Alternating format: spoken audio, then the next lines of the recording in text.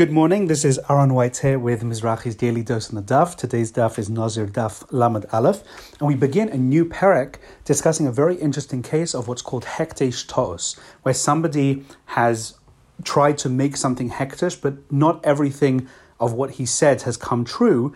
Does the item still become Hektesh? The first example given in the Mishnah, someone says, the first black ox to walk out of my house should be Hektesh, but then the first thing to walk out was a white ox. Does that become Hektesh? Beis Shammai says yes, Hektesh Ta'os is Hektesh, even if not everything that you said is exactly correct, it still is Hektesh, and Beis Hillel says not. That Hektesh Ta'os is not Hektesh. Now, what's interesting is the Gemara begins the sugya discussing what is the source of this machlokas. And it says the following. It says, Beis Shammai learned Tchilas Hektesh misof Hektesh, learns the creation of Hektesh, this rule that Hektesh does is Hektesh, from Sof Hektesh, from the case of Tmura, from transferring Kedusha. Just as we know from Maseches Tmura, where the case of Tmura is something that's, you have something that's already Kodesh, and you want to transfer that Kedusha to something else. The Gemara in Tmura says that can be done, that will not can be done because it's also to be memer, but if it is done, it is valid even if it's done by mistake.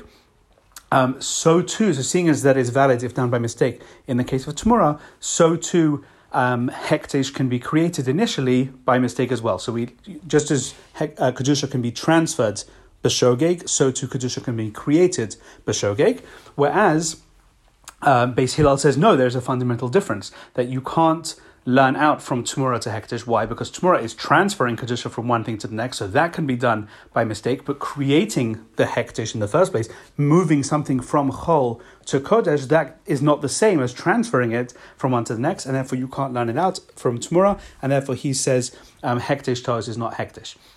What's interesting is, when looking at this machlokas, I think sort of in terms of a life lesson, I actually think this is almost a halachic reflection of the idea of kol hatzchalos koshos, that beginnings are harder, it's harder to begin things than to carry things on. That according to Beis Hillel, what he's saying is that the level of, again, intent on a halachic level, the level of intent to move Kedusha from A to B is less than is required than creating the Kedusha in the first place. And I think this, we can very much see the idea of kol hatzchalos koshos, that beginnings are harder than continuing things on, and that often in life it is once you've put that initial effort, moving something from A to B is harder.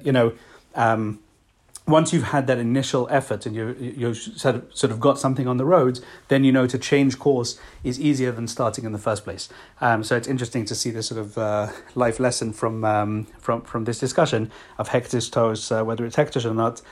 The idea that sometimes we just need to get up and start a project, and then the effort that's required to change course along the way will be easier than starting in the beginning. Have a wonderful day.